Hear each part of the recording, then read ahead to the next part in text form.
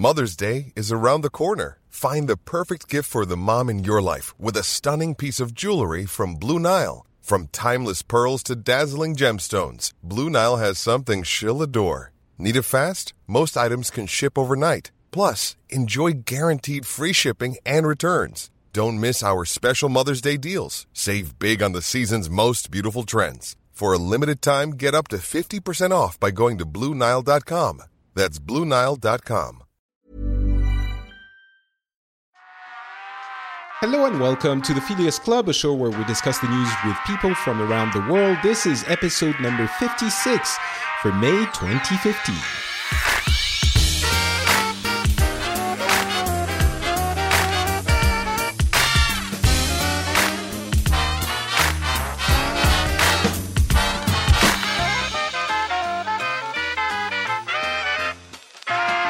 Hello everyone and welcome to the Phileas Club. If this is the first time you're listening to the show, I will explain in 20 seconds what it is. We get people from different countries, different cultures, different regions of the world to tell us how they saw the news from the past month.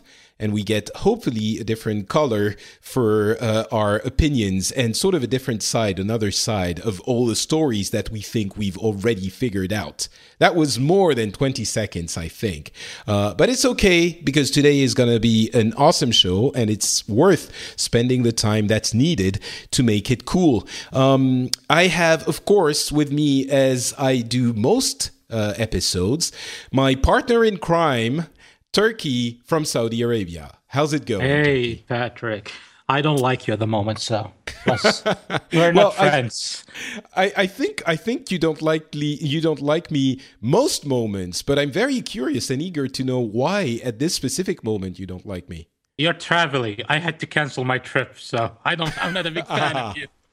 Yeah, you were supposed to travel and you weren't going to be in Riyadh today. What happened?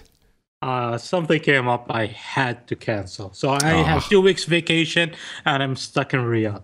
Well, it's a staycation. You can play video games. It's fun too, right? Well, I'm playing The Witcher, so yeah. There you go. You go. Yeah. All right. Well, there was a chance you couldn't make it if you had to travel, and now you are here. So I am happy about the fact that your vacation got ruined. So yeah, you're just some selfish French guy. No problem. You're used to it by now, so it's okay.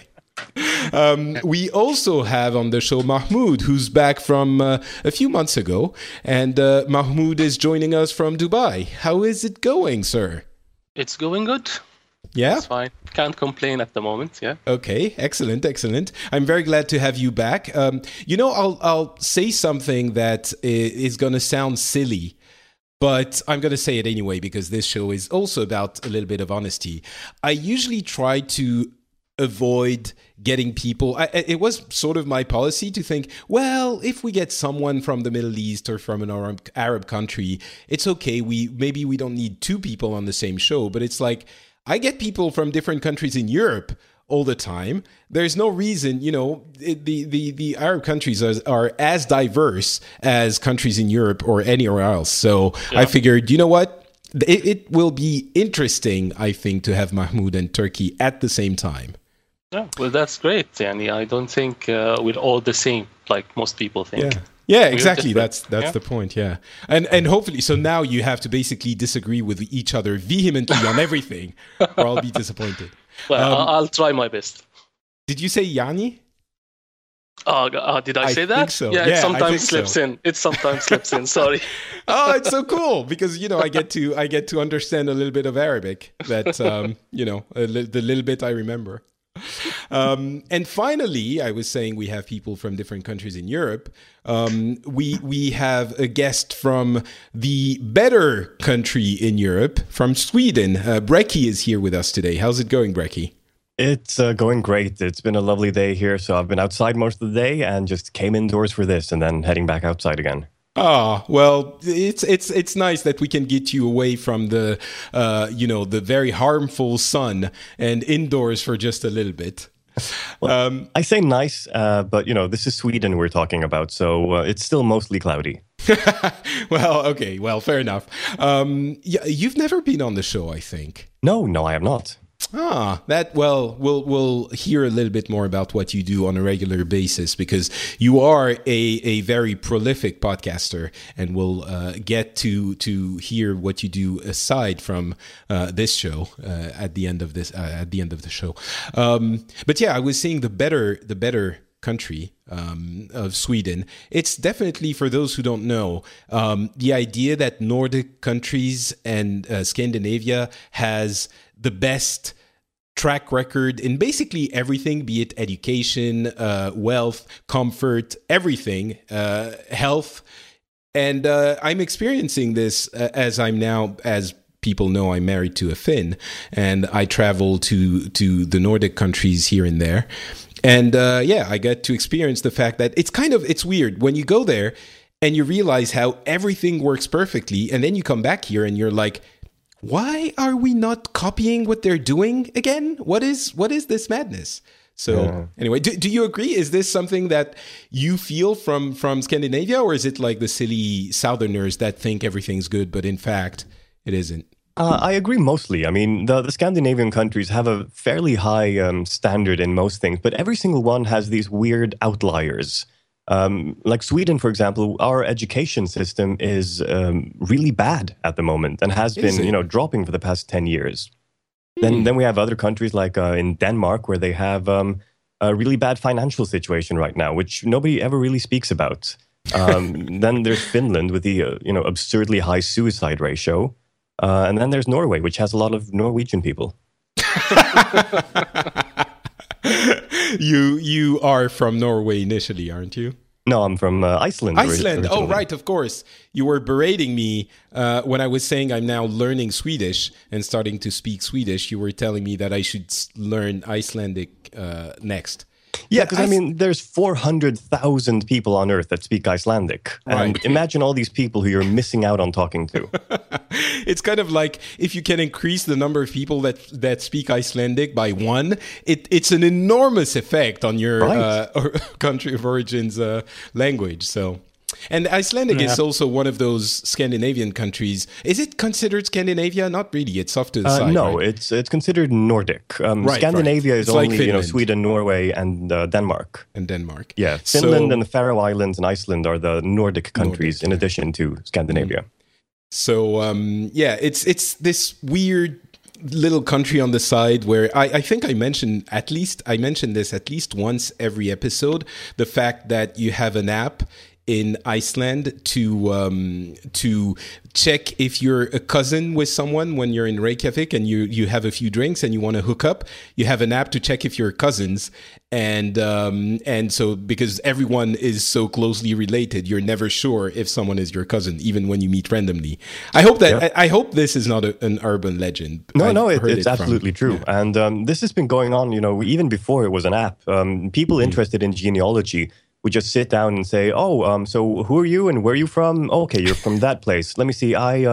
My second cousin is from there. Do you know a guy called this? Yeah, he's neighbor to this guy. Okay, are they related? Yeah, well, they share the same grandfather. So we're related that way. I even sat down and figured out how I'm related to Björk, the singer. Oh, wow. So how far are you from Björk? We have an ancestor in common in the late 1700s. Oh, so that's kind of far. It's kind of disappointed, away. I have to say. Yeah, 7 generations away. All right, let's get into the show proper. I was kind of saying I was going to try and keep it on the shorter side, but that's not not starting very well. Well, Patrick, it's just clear right now that your wife trained you well. Trained me well in what? And being. Oh, right. Okay. Thank you. Count on Turkey to make it lewd. I was just trying to figure out what to say to make it lewd, but he beat it to me. He beat it to me, Brandon. All right. Let's start, as always, with me. Woohoo. You were talking it's not all about you, Patrick. Come on. Isn't it? You want to start, Turkey? No. I have depressing, so you can start. Oh. Okay, well, I don't think it's quite on the happy side either, but it's at least my first story is kind of a little bit funny in the sense that it's ridiculous and depressing, so it's funny, right? In that kind of humor. You were talking about education, Brecky, earlier, and it's been heavily debated topic of discussion in France for a while, and now there is an education reform that is being discussed. The government wants to implement it, and it targets specifically what we call college, or in French, collège, which is essentially junior high school. It's from the ages of 12 to 16, I believe, 12 to 15, more or less. And there is an education reform, which honestly, I'm not going to go into the details of, because it's not even quite very clear what they want to do and what they don't want to do. There are debates on between the left and the right, and even internally on the left, on whether or not it's good or not good. There are 2 points which I think will be interesting to discuss, because they are the salient ones. And quite by accident, they fit the theme of this show. But one is the idea that they're going to get rid of bilingual classes and bilingual courses, meaning that you would not have to learn a third language. And because today you have to learn 2 additional languages, and you have the choice usually between English, Spanish, and German. Most of the people take English as a second language, and then take Spanish or German as a third language. And then you have some people that take Italian, or even the I don't know if you call them the dead languages in English, but Latin, and not Greek, but at least Latin. So it's not that they want to make them irrelevant, but there are less people. There would be more choice, basically, after the reform. And the irony in this is that even when you do learn English, you only get 2 hours of English a week for your second language. And it does start earlier in your education now, but it's still like in junior high or high school, you essentially get 2 hours of English. And honestly, how much English can you learn? Already learning at school is not very efficient, I think, but if it's only 2 hours a week, it's kind of ridiculous. And the other one is, there was one controversy about the idea. Some people were saying they are going to replace teaching about Christianity and Judaism with teaching about Islam, which is actually not the case. They want to include Islam in the teaching in a historical context, because France is still very much attached to the idea of the secular teaching. Without religion, how do you call this? Secular, yeah.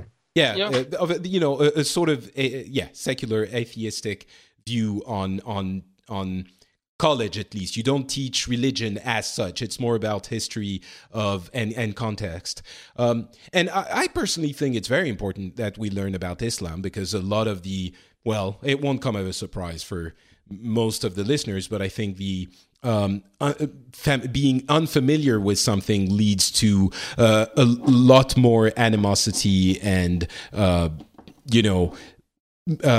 defiance towards something. So of course, Islam being such an important thing in the world right now, I think it's important that we know that we have someone, an authority figure, telling us how it came to be and what is factual about Islam, rather than hearing it from someone else who might be less reliable. But that was also a topic of contention, because people were saying, well, we don't, not everyone, but it's like, well, we don't want to replace our cultural heritage with Islam. What is this? And like immigrants and horror and fear. And it's not like it was a lot of people, but it did come up, and it is reflective of some portions of the population's the way they regard this whole issue.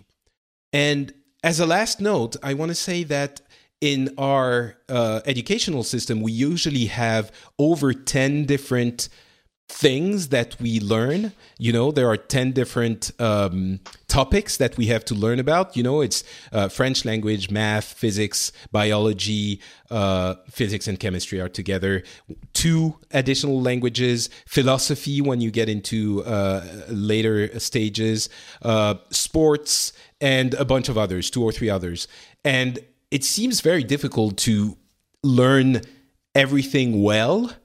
And in other countries, it seems it's a little bit more focused, so you learn less things, and you get to choose. In the UK, for example, I believe you get to choose the things you're going to learn about, but you do less. You do maybe 4 or 5.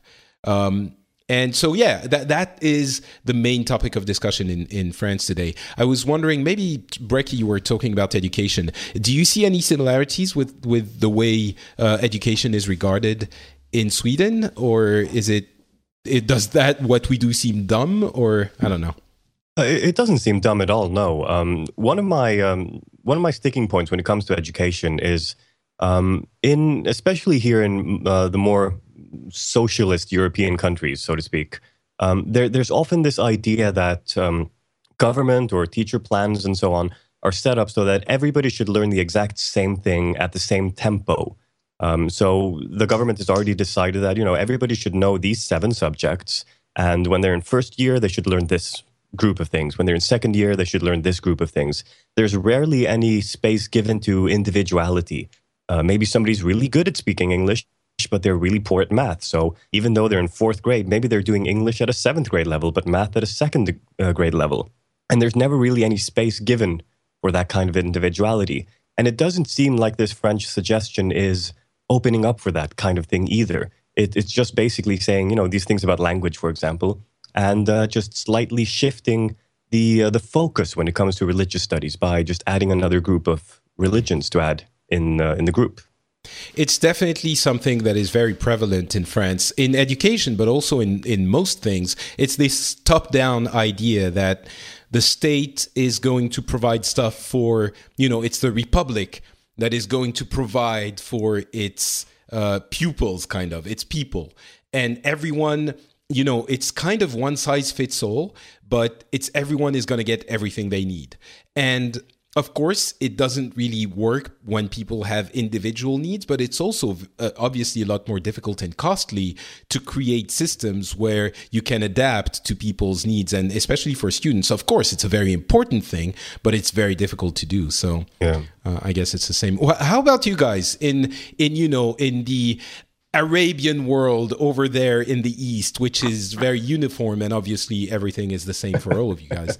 Are you talking about where they actually teach you religion in school as mandatory? I guess. So, yeah. I really don't know what you expect us to say. Well, so let's start with you, Turkey. Then, how is education? Looked at and regarded? Is it monolithic? Do you just have everyone has the same education? Is it I don't know. I have no idea. How a kid who goes to school in Saudi Arabia, they learn, what they Yeah, well, basically, at least in all the public schools, it's the same education system, exactly the same. After all, the books are printed and distributed by the government. So. And that's also private schools for Saudis. They are required. They use the same books. The only exception in private schools, they might have an extra 1 or 2 classes that cover subjects that are not covered by the government books. So, and religion is a major part of that. So I can't remember exactly. I think there's 5 or 6 subjects or topics that you study every year, which are basically religious. So it's unified here. So, for example, could you give me one example of a religious topic that you study? Well, you have, I give you, for example, we have the Quran. So they study the Holy Quran. They study what we call fiqh, which is basically the study of religion in life and how to live and perform different religious acts. We have tafsir, which is the translation or explanation of the holy book, the Quran, and so on. So you have all of these different religious books, and it's part of studying here. It's a mandatory. So obviously, Islam is the official religion of Saudi Arabia, and it's mandatory. So I'm guessing it's taught. It's the only religion in Saudi Arabia. Right, right. Only recognized religion. Of course. So I'm guessing it's being taught as not as this is what the book says, but this is what you should do, right? This is how you should approach it. It depends. You have the Quran, which is basically they just teach them reading it and memorizing it. Then you have the translation, which is an explanation of the meanings of the Quran. There's the book from the government, but some teachers would have their different explanations from time to time, depending on the class and so on. But within the school, it's unified. Outside of the schools, then you have different ways of explaining and translating the meanings. So, just out of curiosity, by the way, I assume that the teachings and so on, that they're all focused on the Wahhabi perspective. I mean, there's never any, this is what we believe, but then this is what the Shia believe, and this is what other Sunni groups believe. Shia definitely not. We never teach them about Shia because we don't. Sunnis at least don't recognize the Shias. Of course. Do you mention them even? Is it like, well, those guys, they follow this dude and... As far as, if my memory serves me right, I don't remember ever them being mentioned because it's a sensitive topic. There's about 5-10% of the population are Shiites, mostly in the eastern province. So it's not something we would promote in school to explain their belief system since we don't recognize it officially, but we rather not try to encourage people to dislike them too much, at least not within the school system. And so it's not like they're wrong. They should, change. No, not in official books. No. Okay. Not in official religious books within the school system. What about other religions? Are they mentioned at all, or is it the same kind of? Yeah, they are. Only two religions are mentioned, which are Christianity and Judaism. And they are mentioned not in too much detail, just basic information, because Islam is based on. Islam does believe that Judaism and Christianity were our religions that were part of Islam. They were brought by God through their prophets. However, they are no more recognized. Islam came in to replace those religions. So they teach about Christianity and Judaism as that from that point of view. Of course. What about other topics like science and literature and maybe science specifically? Do you? I'm sure you learn basic math and physics and. Yeah. We have there's math, geology. So yeah. Types of science. Yeah. And how far is high school mandatory, and how far do Saudis usually go? How old are they when they stop going to school? Is it high school, university, or it is not mandatory at all?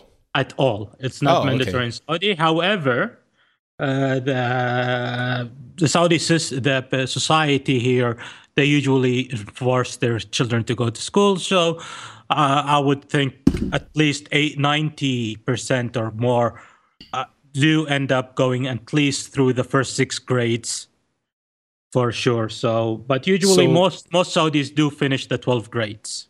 12 grades meaning until they're 18, right? Until they're 18 before college. So that's the last. The majority, at least, I believe. So if I would put an estimate, definitely 60 to 70% do that. A lot more finish at least until 6th grade. Okay. All right. Mahmoud, as per our agreement at the beginning of the show, you're going to disagree with everything and it's going to be completely different, right? I guess we should say... Oh, go ahead. Yeah, actually, it is a bit different. It's not cool. In Jordan. It's not the same as in Saudi Arabia. Right. I said you're from Dubai, but you're currently living in Dubai. But I live and work in Dubai. Originally That's from Jordan. Yeah, I'm Jordanian. My nationality is Jordanian. But in Jordan, school is definitely mandatory for everybody till high school, 12 years. It's not optional not send or not send your kids to school. So you have to. And when it comes to the religious studies, we had, as far as I can remember, only one subject, and one class about religion, which is Islam, of course. But it wasn't only historical, but it had some theological aspects, like Turkey said, and about what happens in Saudi Arabia. But the rest of the curriculum and the classes are pretty much the same, like math, geology, biology, all of that stuff. Okay, so and it's mandatory, so everyone. Yeah, it's definitely mandatory. You cannot not send your kids to school. You have to. Of course. So it's less. I just wanted to mention when you ask about whether they teach about other sects, about Sunnis, and we do cover Sunni. You said Wahhabism. Well, it depends on who you talk to. Most people here don't recognize that word, Wahhabism. No. Exactly. I didn't know the word Wahhabi until a few years ago. Yeah. I've never heard it before. Yeah, Wahhabism is more of a word that was invented by the Western media. Sure. Yes, exactly. Islam, the Sunni Islam is basically divided into 4 major sects, or 4 books and 4 fiqhs. Which is 4 teachings, different teachings. We have the Hanbali, the Hanafi, the Maliki, and the Shafi'i. Saudi mostly follows the concept of Hanbali concept. There are some people who follow Hanafi and Maliki. And in the books here, mostly what we teach is Hanbali. And that's what some people would call Wahhabism in some parts of the world. And that's what we majorly teach. But we also do cover the other teachings of these 4 books, because we recognize all 4 teachings as part of the Sunni Islam movement. And so the word Wahhabi Islam is not something that is commonly used at all. No, it's almost never used. It's used by extremists, from left-wing extremists mostly, and Western media. So if you in Saudi... The only Saudis here would use it are usually left-wing liberals who would adopt the Western media concept of Wahhabism. But mostly here... Can you define left-wing extremists in the context of Saudi Arabia? Because here it's communists. So here are extreme liberalist. Okay. So secular, basically. Yeah, secular and liberal and so on. So... Those are some. There are some of them who are extreme, and those are the ones who would use the word Wahhabism mostly. All right. Which were the 4 directions you say? Because I've always heard them as 5 different. No, in Sunni Islam, there's 4 basic teachings. You have the Hanbali teaching, which is major, basically what Saudi follows. You have the Hanafi teaching, and you have the Maliki and the Shafi'i. So those are the 4 major teachings of Sunni Islam. Okay, isn't there Zahiri?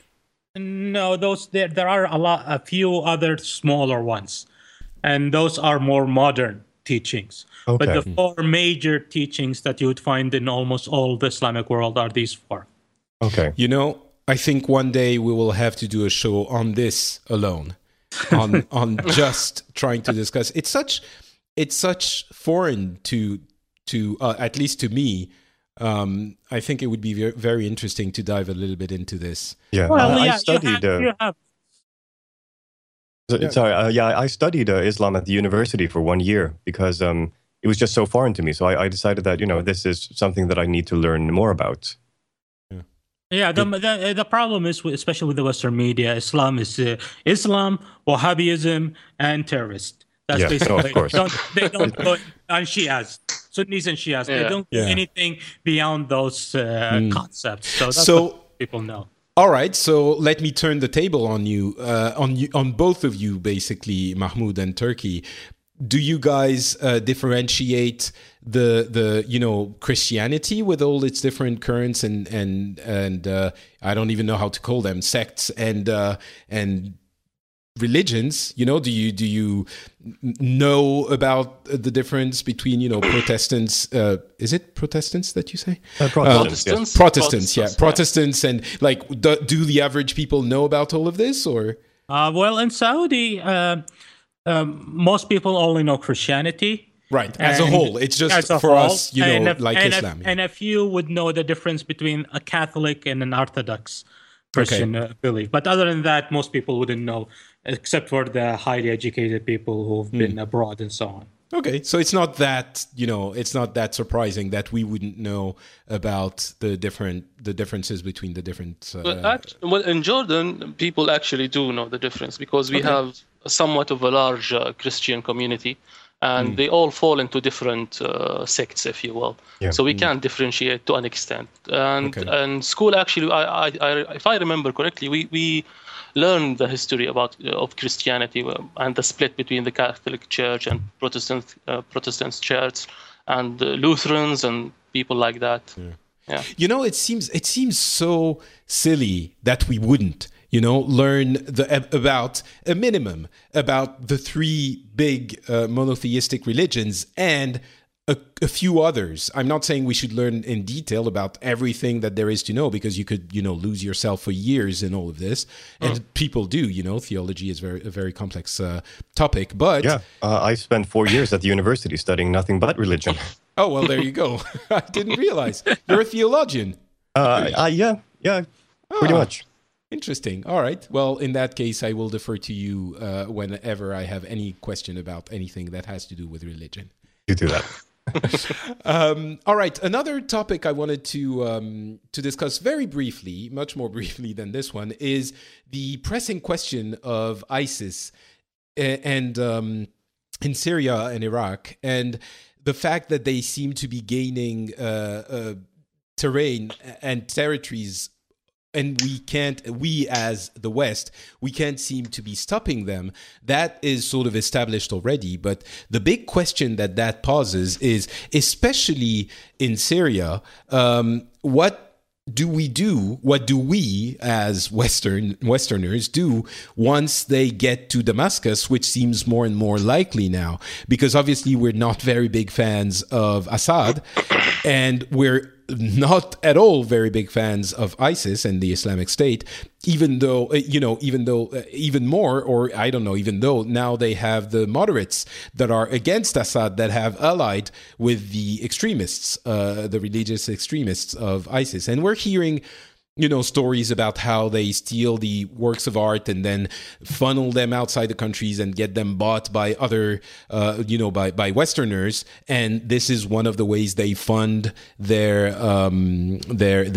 war efforts. And it's not the only thing, of course. They have more traditional means as well. But anyway, the big question is, what do we do once they get to Damascus? Do we support Assad, which it sounds ridiculous, or do we what do we do? Well, the question is, what nothing, moderates are joining ISIS? Well, that's what we're hearing. We're hearing that ones that are no. Moderates would never. I'm telling you what we're hearing. I'm telling you, moderates would never join ISIS. They would rather join Assad than ISIS, because ISIS is worse to them than Assad. Mm-hmm. Yeah, okay. That would never happen. Moderates would never join ISIS. ISIS is just people who are walking around and discriminate people just by what you believe in. Mm-hmm. It's as simple as that. So yeah. And I really and them reaching Damascus, I really doubt that they wouldn't be able to get to Damascus. They are powerful. They are doing a lot of stuff, and they're taking over a lot of parts of the country.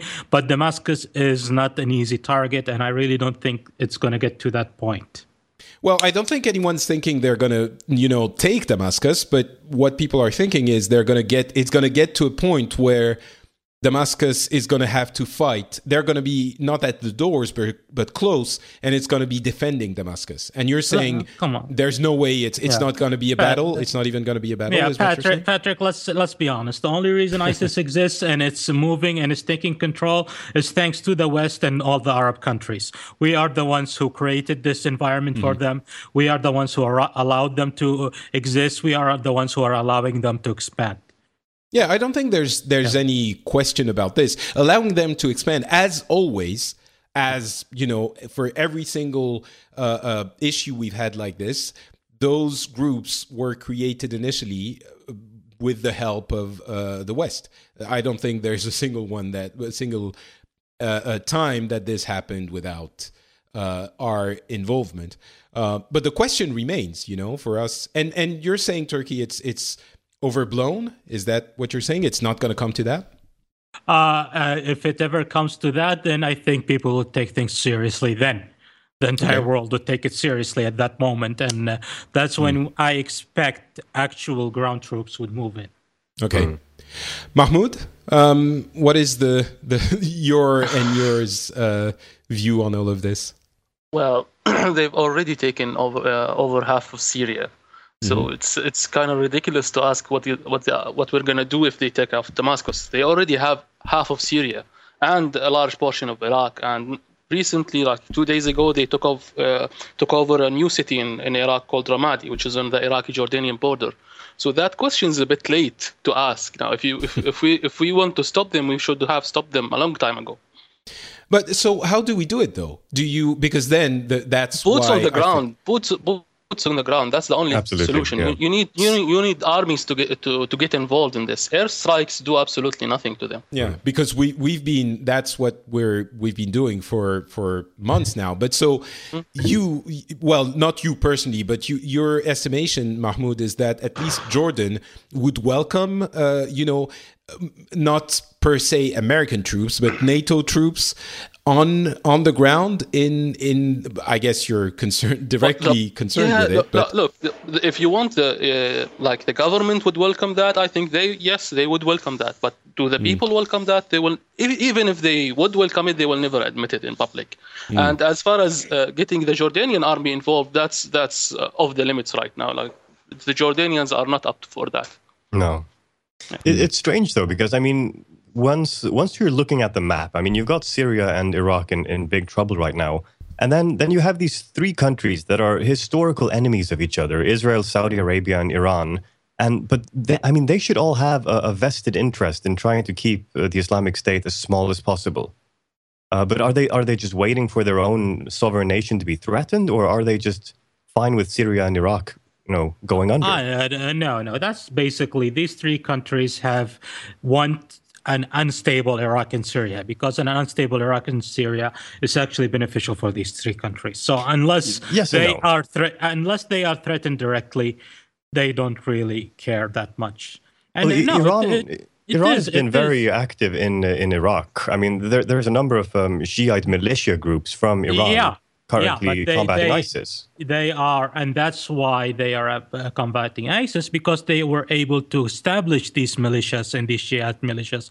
So they have an agenda where they are actually moving in and slowly taking over the government of Iraq. And that's what they need. For Israel is just waiting until ISIS gets to its border. For it, an unstable enemy country is better than a stable enemy country. So let them fight it. If they reach our border, then we'll react for that. I guess what is the impression that we have here in France over the past few weeks is that we've reached that, or we're almost at that point where it is becoming an issue, where it's not just instability or unrest. It's to the point where ISIS and the Islamic State is should be a concern for us. But what you're saying is that we're not there yet. Turkey. Is it a threat right now? No. Is it a problem? Yes. Okay. Is it a big headache? Is it giving us some headaches? Is it making some small threats within the countries? Yes, they are. Is it a major threat that we would need to move forward and just demolish it? No. Right now, it's beneficial for Iran. It's beneficial for Israel. It's beneficial for Saudi Arabia that they exist until they become a big threat.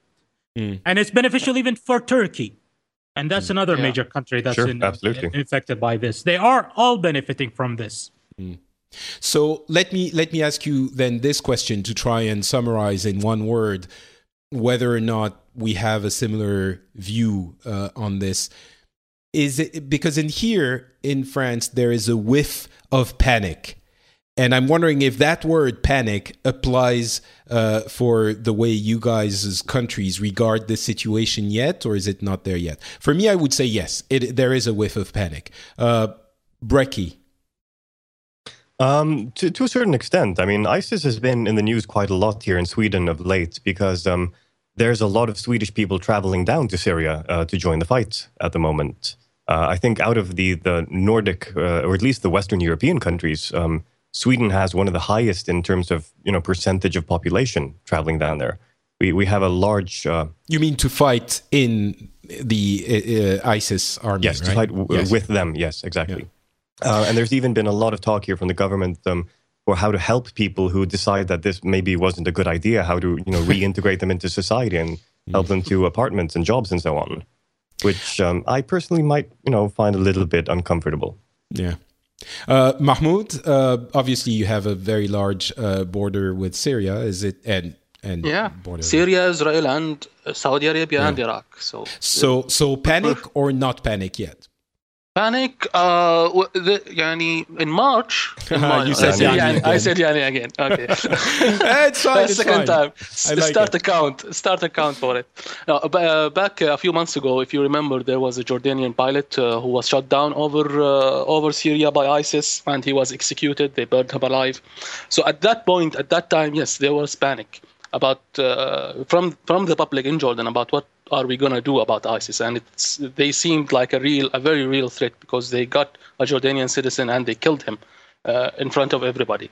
But now it's not really a direct threat. It's not something that is pressing on everybody's mind. But I agree with Turkey that it's a problem for the West, but I don't agree that it's still a problem. I think it's a threat to us here in the region, for Jordan and Syria and Saudi Arabia, because ISIS is not just in Syria, and the threat is not just ISIS. There is ISIS in Syria and Iraq. And Iraq, you have the Shia faction and you have the Sunni tribes, and in Syria itself you have different faction other than ISIS. So I do believe it's a threat. And just yesterday, a bombing in a mosque in Saudi Arabia, 5 or 4 people were killed. Before that, another bombing on a border checkpoint for the Saudi forces. People, also officers, got killed. So it is a direct threat for the countries around. People are getting killed, even if it's 5 or 6 or 7. And these countries are stable countries. They're not used to this. So I do think it's a threat for us. It seems more pressing for Jordan, for sure. Yeah, and just to go back to a point you were talking about how Israel, Jordan, Iraq, Turkey, and Saudi Arabia, and Qatar also is involved in this, and UAE is involved with this. Historically, the Arab countries, how they handle this situation, back in the 50s, 60s, and 70s, when the Palestinian resistance was outside of Palestine, mainly in Jordan, Lebanon, and sometimes in Syria. If you look at the history of these Palestinian resistant factions, there were so many factions. You had Fatah, you had the Democratic Front, and a lot other. And each faction was supported by a foreign Arab country. Like Syria supported this faction, Iraq supported this faction, Saudi Arabia supported this faction. And I think that's what's happening right now on the ground regarding ISIS and other factions is exactly what was happening back then. Every country is invested in one faction and trying to push it to take over the other factions that are supported by other countries. And the Qatari influence is a big influence in the area right now. And it should not be discarded as a non-player in this whole mess. Yeah. All right. Let's move on. As always, we could spend a lot of time on all of this, but let's move on and turn our gaze back to the amazing Turkey for what has been making the news in his corner of the world. Well, it's not good news, which is Mohammed just mentioned yesterday. A so-called ISIS suicide bomber, had went into a Shiite mosque in the eastern part of Saudi Arabia during Friday prayers and blew himself up. That resulted in 21 dead and 109 injured. And this is the biggest news right now. And so it's happened yesterday, and everybody is up at arms on it. So I guess it might be interesting for some of us that it might come as news for some of us that you are also the victims of terrorism. We've always been a victim of terrorism. We've had terrorist attacks in Saudi as far as I don't remember. My memory goes as far as 1995 or before even. So we've always had terrorist attacks here on occasions, but this one is a big deal. It's a sectarian attack. We haven't had that. A lot of those. Those are very rare. The last one we had a few months ago, and this is a big major one, and it's really making the government nervous. It's and the fact that it's an ISIS claiming responsibility is also making people nervous and worried about it. Well, I guess we talked about ISIS quite a bit just before, so we will not spend too much time on it. But I'm curious to know what sociological effects this has. What different people think of it, what people say, and when you're saying it's making the government and other people nervous, in what way? It's because it's a sectarian attack. It's really making things a little nervous. Sunnis and Shias have never been very good friends, and they disagree on a lot. And Saudi is no exception, of course, to that. And this attack has brought out a different point of views and ways of thinking to the surface from the reactions of the major population. A lot of people have condemned this and are supporting the government and the Shia's population and protecting them and supporting them and so on. However, there is a very good percentage of people who came online and those who actually said, what did you expect? That's what Shias deserve. There's others who said, yeah, we need to do more of that. Shias are our enemies. So this is where the government is really nervous. They really don't need a sectarian war being started in Saudi. They are already having enough problem trying to control this sectarian problem with their war in Yemen, and they really don't need it to be part of local domestic problems. Okay. Very quickly around the table, the virtual thousands of kilometers spanning table. I don't think it wasn't mentioned. It didn't become a big deal. Maybe it's too early, but it didn't make front page news in France. I'm curious, what about Sweden? Did it? No, not at all. Okay. Jordan / UAE. Yeah, it definitely made in the news here. It's a big deal over here, yeah. But I was surprised when I saw the news. I thought it's the Houthis, not ISIS. That's what I thought at first until I read the news itself, and it said ISIS. So it came from nowhere. Okay. The Houthis the Houthis are the Yemeni group that the Saudi government is fighting, and the Houthis would not have enough power to extend all the way to the eastern province. So nobody expected them, but people did expect it to be some extremists. It's just that they are ISIS extremists. That's where things are worried. And the government of Saudi Arabia actually, I think it was less than a month ago, arrested 65 suspects who are part of ISIS in Saudi who are planning to do some bombings. So that's also another thing that's making the government nervous, because they should have caught them all, and apparently there were still some of them out there. Yeah, it's yeah. All right, let's move on. It's really sad. Seriously, and I've said this before. I don't understand how any human being would have this mentality of attacking and blowing up people, let alone people who are praying in a mosque or in a church or in a synagogue or any house of worship, people who are just there to pray, that you would go in and blow yourself up and kill so many of them.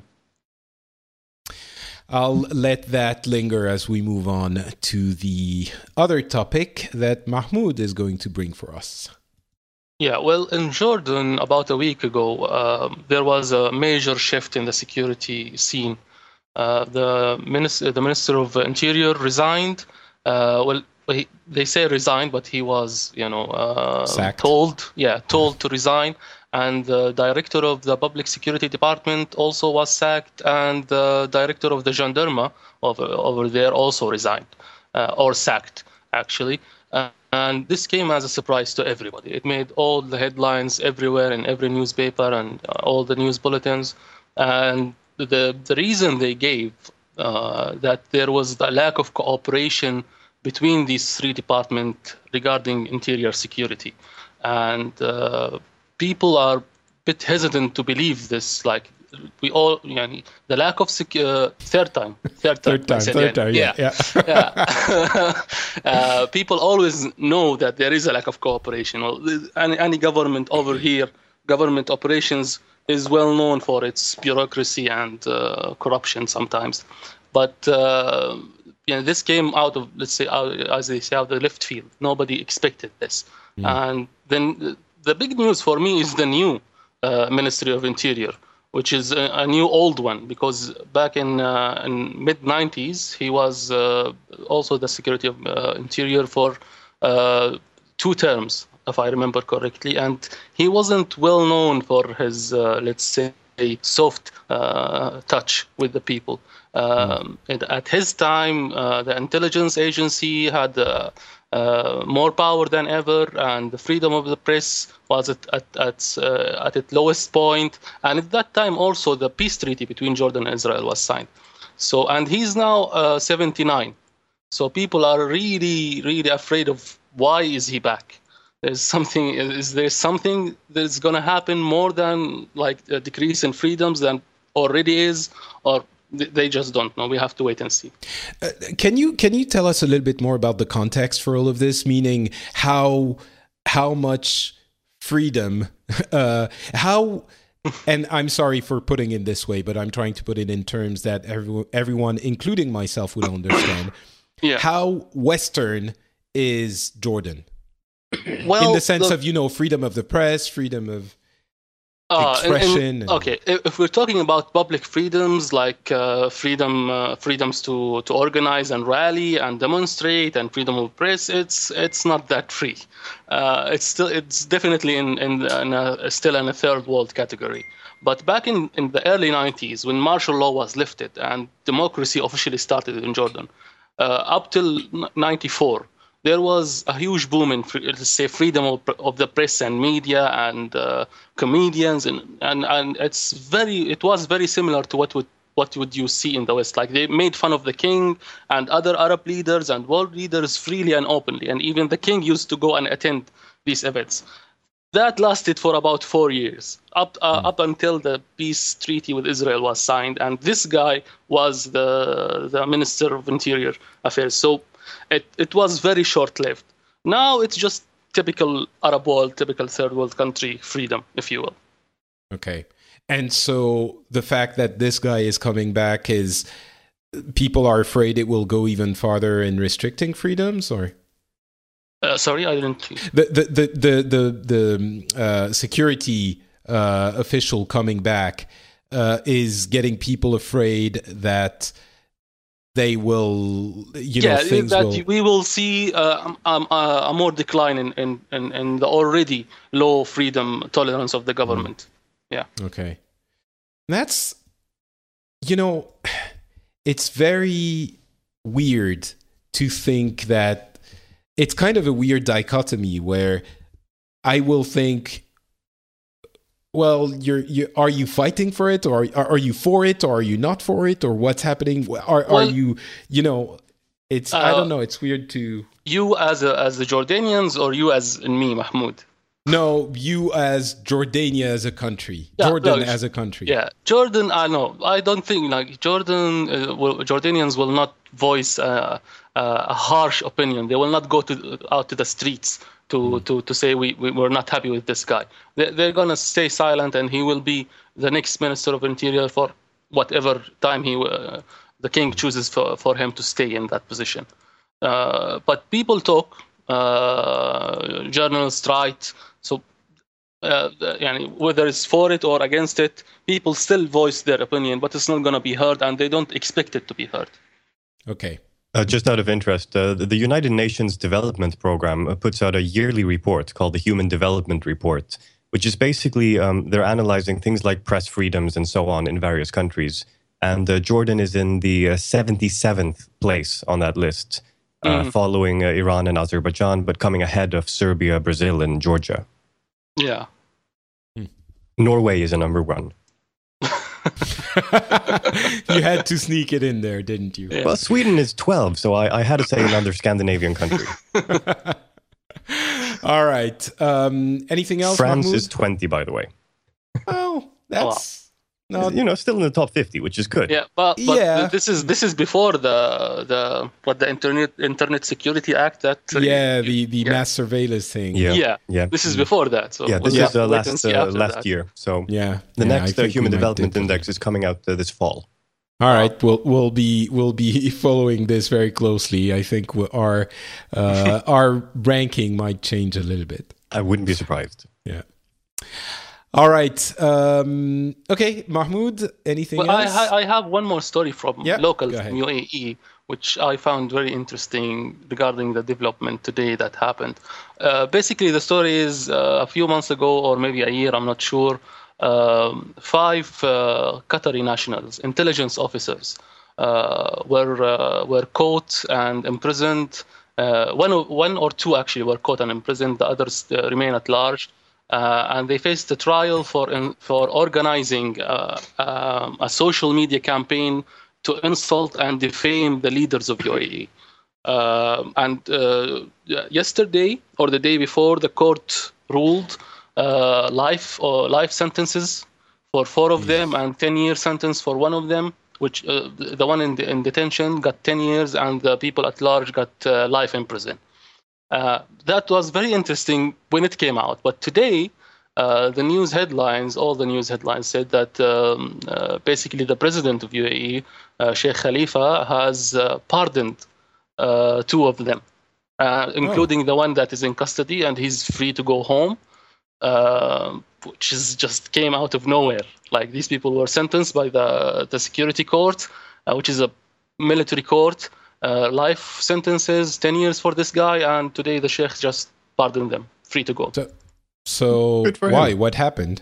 They say it's because they want to keep the brotherhood ties with Qatar, because Qatar is another Gulf country, and back in the day, in the 60s and 70s, when the UAE was formed, they were offered to be part of the UAE, but they refused, along with Bahrain. So in this sense that we're going to keep good relations with our brothers in Qatar, they're free to go. That's it. Okay. So it was very interesting to see that. Wow. Yeah. So then in that case, how do people react to it? Is it like, oh, well, he can do whatever he wants, fine? Well, or is it but the law's the law, they decided that... Yeah. Well, actually, today is holiday, so I'm at home all day. I haven't talked to anybody. So this came out today, this pardon news. But from what I've seen on the comments on the websites, the news websites, that people are just glad. They're praising the president for this act of compassion, and they seem to be happy about it. Okay, so it's not like everyone was thinking, but they were insulting the authorities, and so they should get what's coming to them. It was they didn't. Patrick, you're talking about a country where there's a law that says if you insult or attack any government or a member or the member of the family, you can go to jail. Seriously, who's going to criticize anything? Yeah, but the interesting the interesting thing about this is that these people are intelligence officers from a foreign country. So it's not like regular people. They're not journalists. They're not anybody. They're intelligence officers. And a few months ago, the ties, the relationship between Qatar and the rest of I didn't catch that one. Okay. The tension got so high between Qatar and the Gulf countries, Saudi Arabia and UAE, and I think Bahrain. They pulled out, these countries pulled out their ambassadors to Qatar. And a few weeks later, everybody got back together, and everything forgotten. And what I find interesting about this, that they waited until the sentence to pardon them. They didn't just kill the news before it started. No, they waited for the sentence to be issued, and then they were pardoned. So it was probably trying to make a point at as much of a point as you could have, and and I'm guessing there are economic interests there. There always are. I'm not sure. Qatar is maybe the richest country in the world, but UAE is well off. They don't need...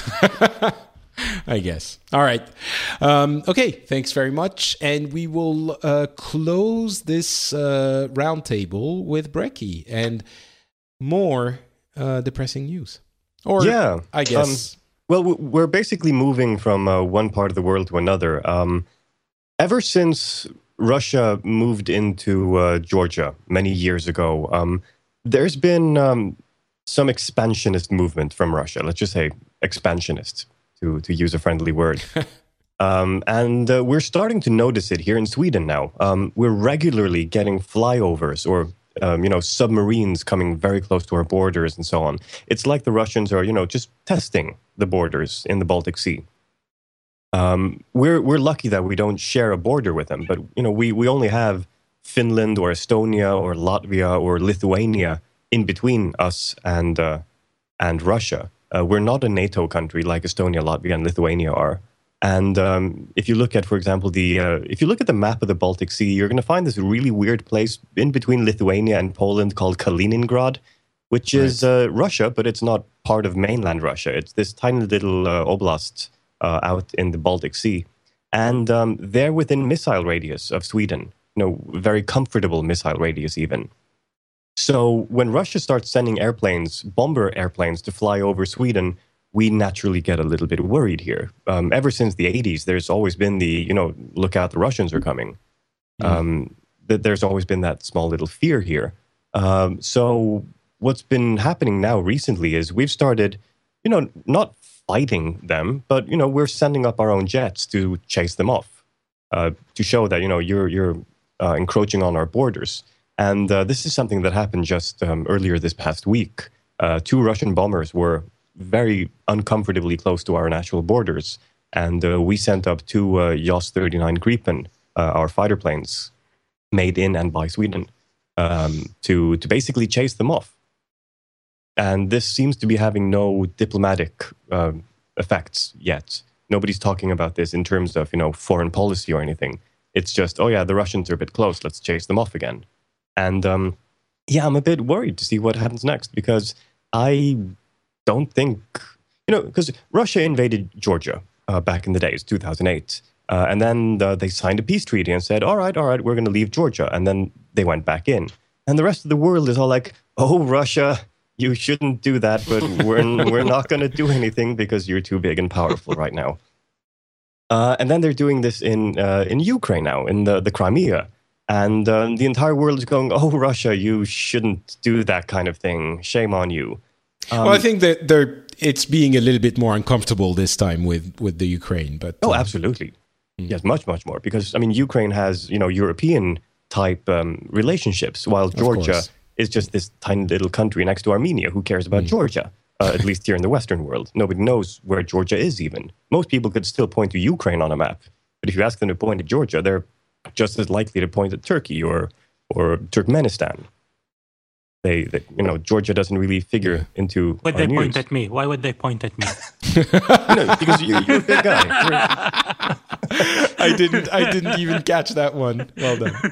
It's funny, it's something that obviously because my wife cares about the news from Finland and the rest of the Nordic countries more than I would naturally.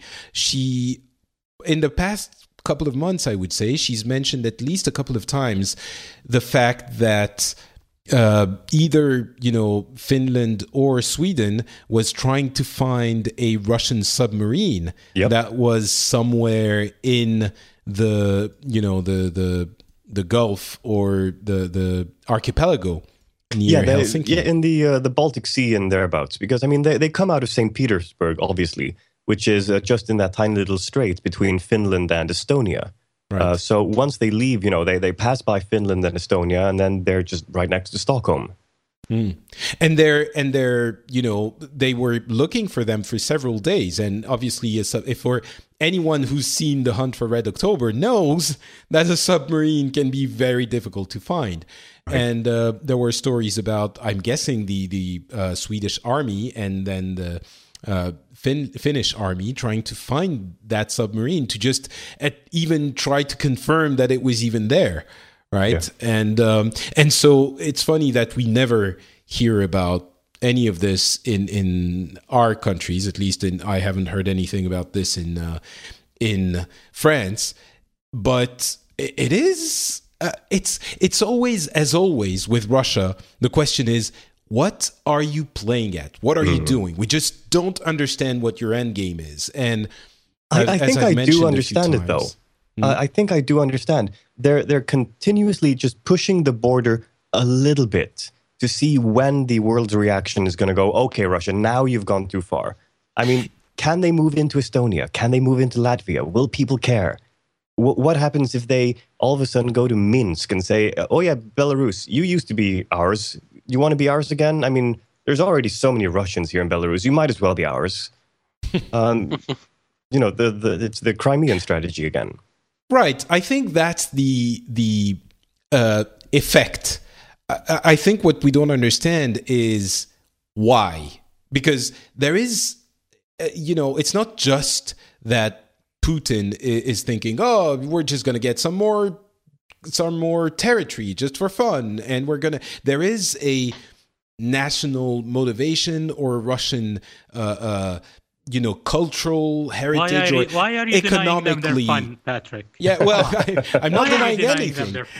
They can do whatever they want. I'm just trying to understand why they're, and it comes back to that idea that if you don't understand it, if you're completely unfamiliar with the cultural context and historical context and all of this, it's very difficult to understand. Because honestly, when you look at it like that, like we're looking at it now, meaning, they're sending bombers over, very closely to flirt with the border of Sweden, and they're sending submarines in the archipelago in Helsinki, and they're doing this and that.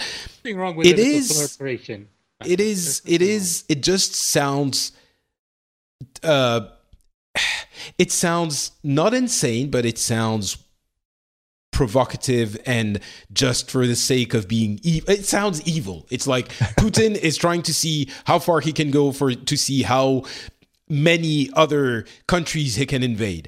And that's the image you get for, it's like the evil dictator rubbing his hands and going like, now I'm going to send a submarine there and see. And if they don't react. Come on, it's just the Cold War coming back.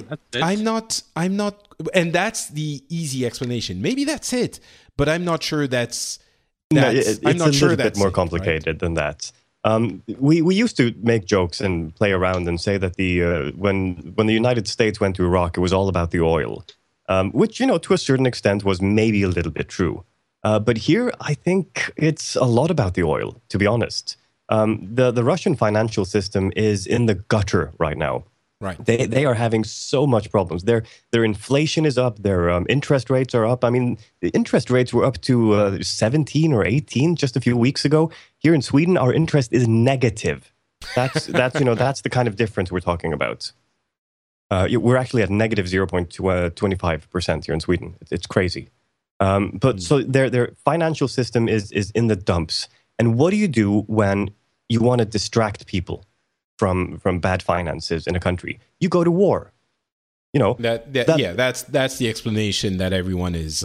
But the problem is that is not doing. I mean, some people are saying that it's doing this to distract everyone from the horrendous economic situation till they fix it, and they need a couple of years to do something about it. But things started before that. I mean, I do think maybe that's it. Maybe, again, that is kind of a easily packageable explanation.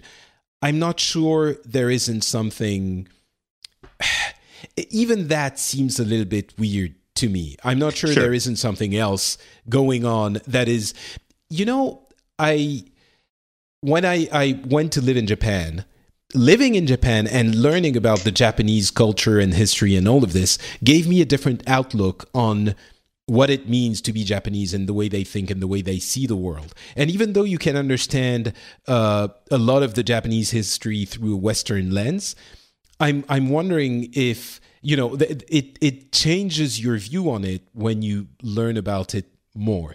And I'm wondering if Russia isn't one of those weird places where to really understand what's happening, you need to it's more different than we think it is. It's more different from the West than we think it is. There is something inherently different about the way Russians view not just the world, not just themselves, view everything. So I'm not being clear, but I think there's something there. Sure, absolutely. I do understand what you mean. I've also spent a long time in Japan, and I've spent enough time in the Middle East and Africa to realize that you don't understand these countries just by reading a book and some news about them. If you've stayed for at least a week in a country, you start realizing that there's more to this country than I've ever been able to just read about or learn about that way. You need to spend some time there. And Russia's definitely no exception. But still, I mean, over time, you start noticing trends in a country's foreign policy and their behavior towards other countries. And Russia has this, or at least has had for the past 8 years or so, this weird tendency to try to push their borders, and not just the country's borders, but the borders of what is acceptable, a little bit too far, and then move back just a little bit when the official reaction becomes too strong. And even though they might have taken 7 steps forward, they only take 2 steps back when people start saying, "Shame on you, Russia." So they do make a 5-step gain, and I don't know what needs to happen for them to stop doing this, and that's the thing. That's a big question, isn't it? Because there's lots of policy, both in Sweden and Finland at the moment, for those countries to join NATO, because we need a stronger NATO border against Finland. Against Russia. Finland is right now the weak link here, because it's the only NATO country bordering Russia in that way, or on that side of things. And I can tell you that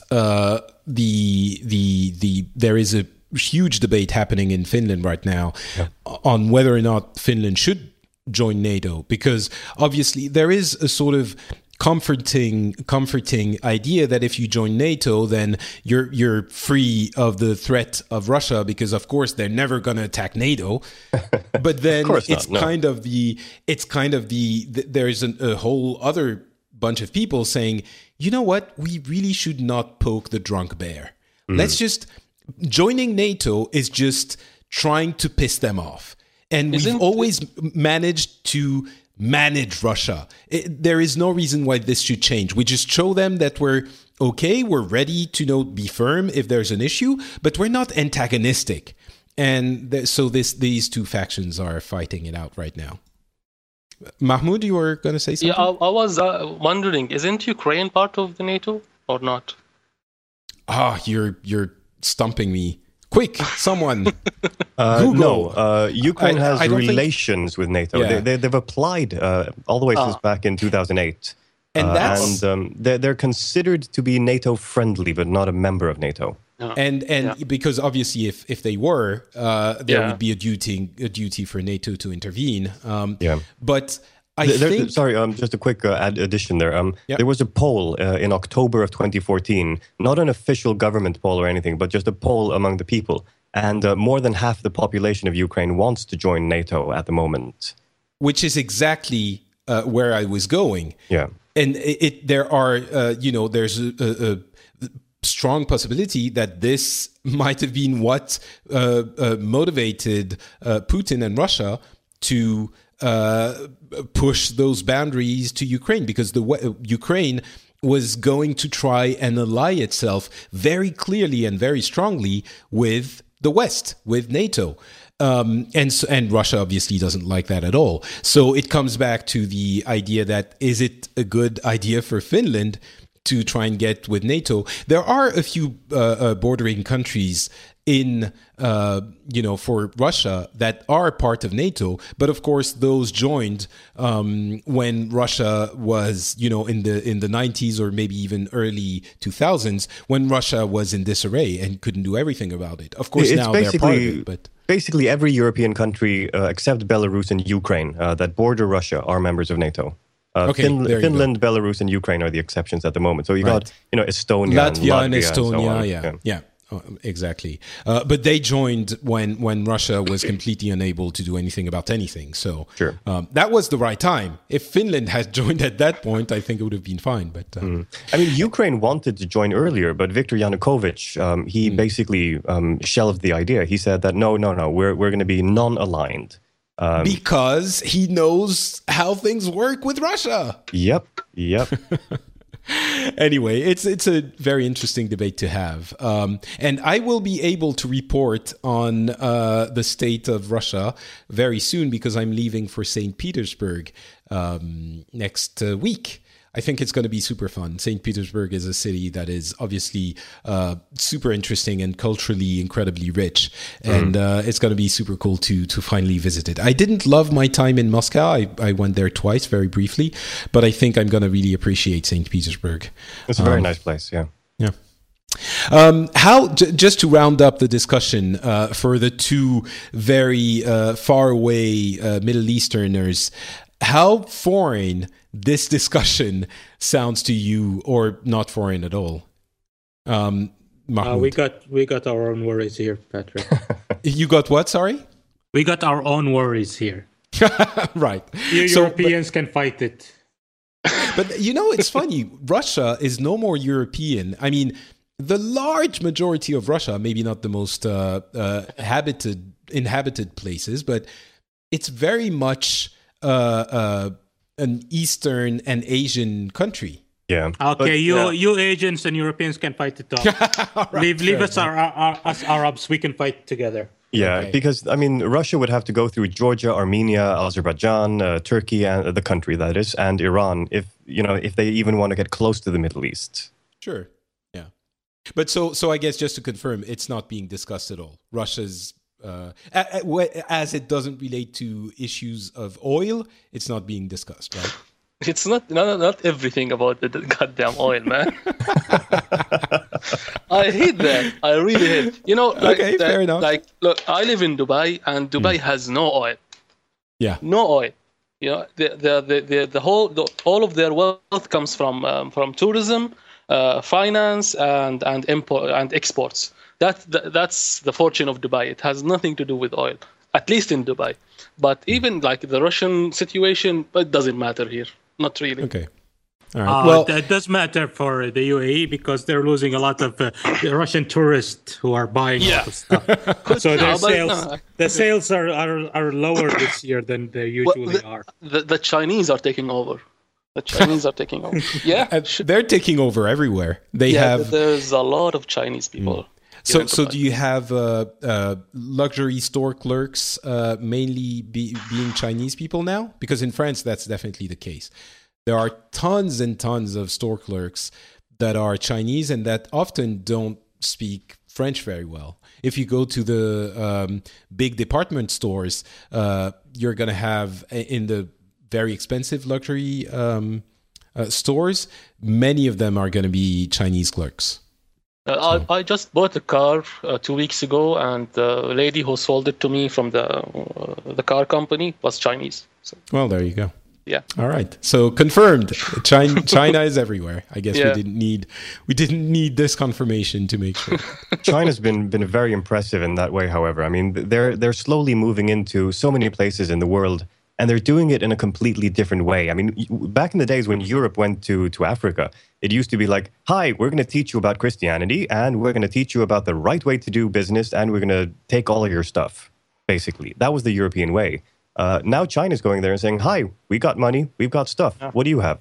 We can build things. You want something built? Yeah. We can build it. Yeah, it's basically we're not going to take your stuff, we're going to build your stuff, and yeah. I mean, they're going there and saying, hi, we are Huawei. We want to give you all of these telephony switches, and we're going to leave 10 people here to maintain them for you. Yeah.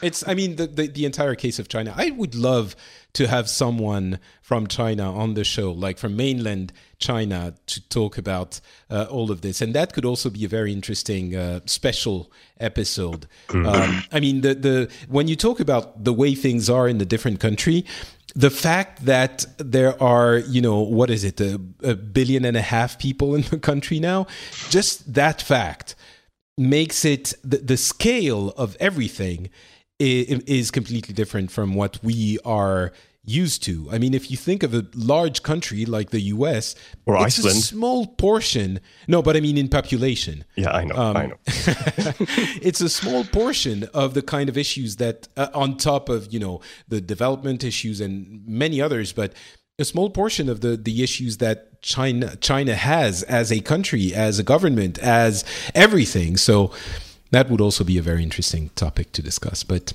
alas, we have come to the end of this show.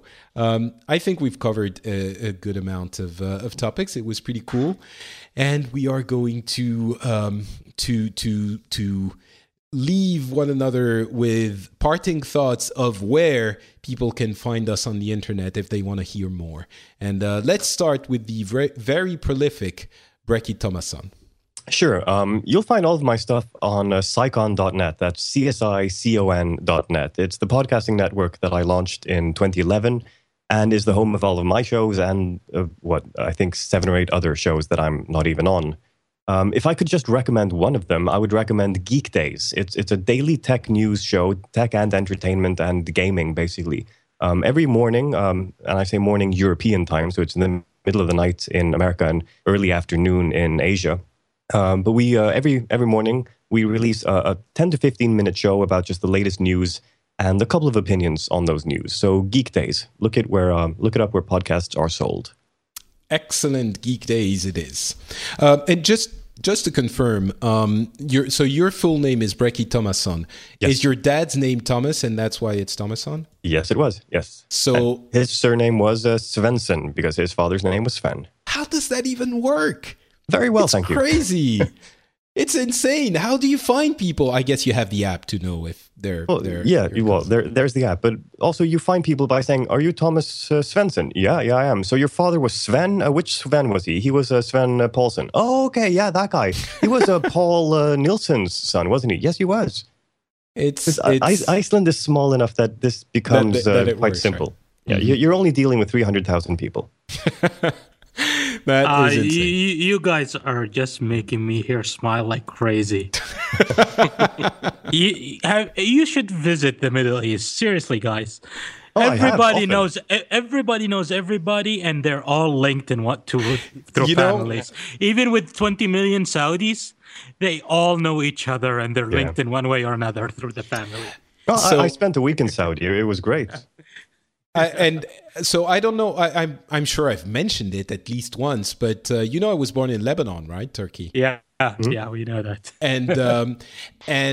So it's funny because my dad has exactly that kind of conversation with everyone that he meets that is from Lebanon. It's basically like, oh, you're this guy from that place, and your brother was from here, and he's and of course, and it's like, oh yes, I went to school with his cousin, and yeah, it's very funny. It happens. It's like, there is a diaspora of Lebanese people all over the world. It's how does it work that every single one of them is somehow linked to some member of your family? It's very funny. Oh, come on, Patrick. You should see when I got married. I didn't know Manal's at all, her family. Never met them, never met her before. Yeah. And only to find out that we actually almost met face to face, and we're connected through different... At least four. Your wife, you mean? Yeah, 4 ways. Her cousin turned out to be engaged to my cousin. Her family turned out to be... former neighbors to my aunt, my mom's sister. It's weird. It's just, I don't understand how that works. Her brother turned out to be classmates to my cousins. That is pretty cool. And this is a 5 million population city. It's a small world. Yeah. It's another one of those mysteries of how does all of this work. It's like, the naming system in Iceland. It's just we don't understand it. We just accept it. Well, it's 6 degrees of connection thing they have. I think in Saudi it's only 3 degrees and you'll find... The Icelandic naming system is not really all that strange. I mean, in the Arab world, you have the nasab, the Abu ibn something. No, yeah. So the lineage, basically, lineage. Yeah. Yeah, exactly. I mean, it might be the father's name, or in some cases, the name of a remote ancestor, like Ibn Khaldun or something. Well, maybe it's a different pronunciation, but Abu something is the father. Father. Right? When you, It's a nickname. Yeah, exactly. Mm-hmm. Yeah. Same with in Hebrew also has the ben something. Right. Yeah, that's true. All right. So Brekkie is Psychon Network with Geek Days. Turkey, where are you these days? Well, you can find me on Twitter when I'm posting there, and my ID is @TurkeyAlbella. That's TurkiAlballa. Thank you. Mahmoud, what about you? I'm also on Twitter at Sunzo83. That's SUNZO83. So where does it come from? It's not Sun Tzu, right? Well, it's been an online nickname for ages. Oh, okay. Like everywhere I use it. So okay. It comes from Sun Tzu, the art of war. But No, that's what without the TSO, it's a ZO. Oh, that's what I thought. Right. Yeah. Okay, cool. Excellent. All right. Thank you very much to all three of you. I think it was a really cool conversation. For me, it's Patrick. No, it's not Patrick. So complicated on Twitter. Not Patrick on Twitter. You can find this show on FrenchSpin.com. You can also find it. You can also find another show about video games called Pixels, and you can support the show on Patreon. It's patreon.com/the Phileas Club, I believe. Yes, I always forget whether it's the Phileas Club or Phileas Club, but it is the Phileas Club. Over 100 people, almost 150 people support the show, and I am incredibly thankful for that support. If you think the show is cool, if you think it brings something to your day or to your month, then you can go there and support it. I would very much appreciate it. We have a milestone at $500 per episode where we would do specials, maybe once a trimester, more or less, with conversations with one person to delve into one topic, and or to try and learn a little bit more about their environment and culture. I have a few ideas about what we could do, and we'll see if that happens. But we're not quite there yet. But the amount is rising every month. So if you think that could be a cool idea, please think about consider going to patreon.com/the Phileas Club and contributing to this show as well. I'm sure you dear listener, already contribute to a bunch, and we are very thankful for all of your patronage. Next month, I'm not 100% sure there's going to be a show. As I mentioned, I'm going to be traveling to Russia next week, and then I'm going to be spending a bunch of time in Finland, hoping and praying that the Russian subs and bombers don't suddenly get crazy ideas. But I'm going to be in the Finnish countryside with a very good internet connection, so my shows should keep coming. But at the end of the month, I was thinking about maybe taking a couple of weeks of full, complete vacation, and I'm not sure there's going to be a show. Maybe I'll do something alone, a shorter show. I don't know. We'll see. But if that doesn't happen, we'll be, of course, back after that in July. That's it for this show. Thank you so much again to Brekkie, Turkey, and Mahmoud, and to all of you listening and contributing and supporting the show. And we will be back for the next episode, either in June or in July. Thanks a lot. Talk to you then. Bye.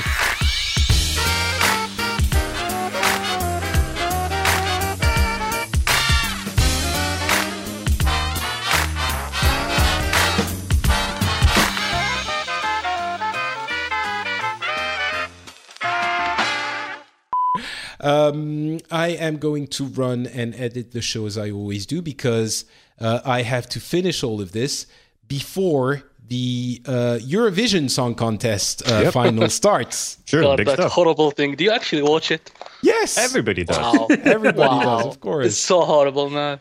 It's fun. That's the thing. I think it was done seriously at the very beginning, but now it's just people make fun of it, and it's fun to be all together and to make fun of it.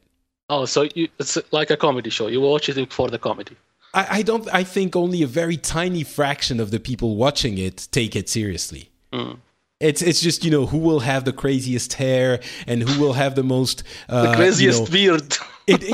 For example, or using the wind machine, and it's funny to see all the countries like going nuts for their own contestant, and no, it's not. I don't think anyone watches it seriously, but for some reason the Scandinavians love it to bits. Yeah. And but it's not serious there either, right, Brecky? No, I wouldn't say serious at all. I mean, every Scandinavian country wants their own person to win, of course. Yeah. But it's more the spectacle, more the fun. Yeah, exactly. It's the same. Well, here not a huge amount of people watch it, but those who do, that's how they watch it. So sure. And we're gonna do that with friends that are coming over for a Eurovision Song Contest party. So good fun. So a lot of drunk people. Well, for more, I don't drink, so I'm not gonna be drunk, but the others might. Hey, it's Danny Pellegrino from Everything Iconic. Ready to upgrade your style game without blowing your budget? Check out Quince. They've got all the good stuff, shirts and polos, activewear, and fine leather goods, all at 50 to 80% less than other high-end brands. And the best part? They're all about safe, ethical, and responsible manufacturing. Get that luxury vibe without the luxury price tag. Hit up quince.com/upgrade for free shipping and 365-day returns on your next order. That's quince.com/upgrade.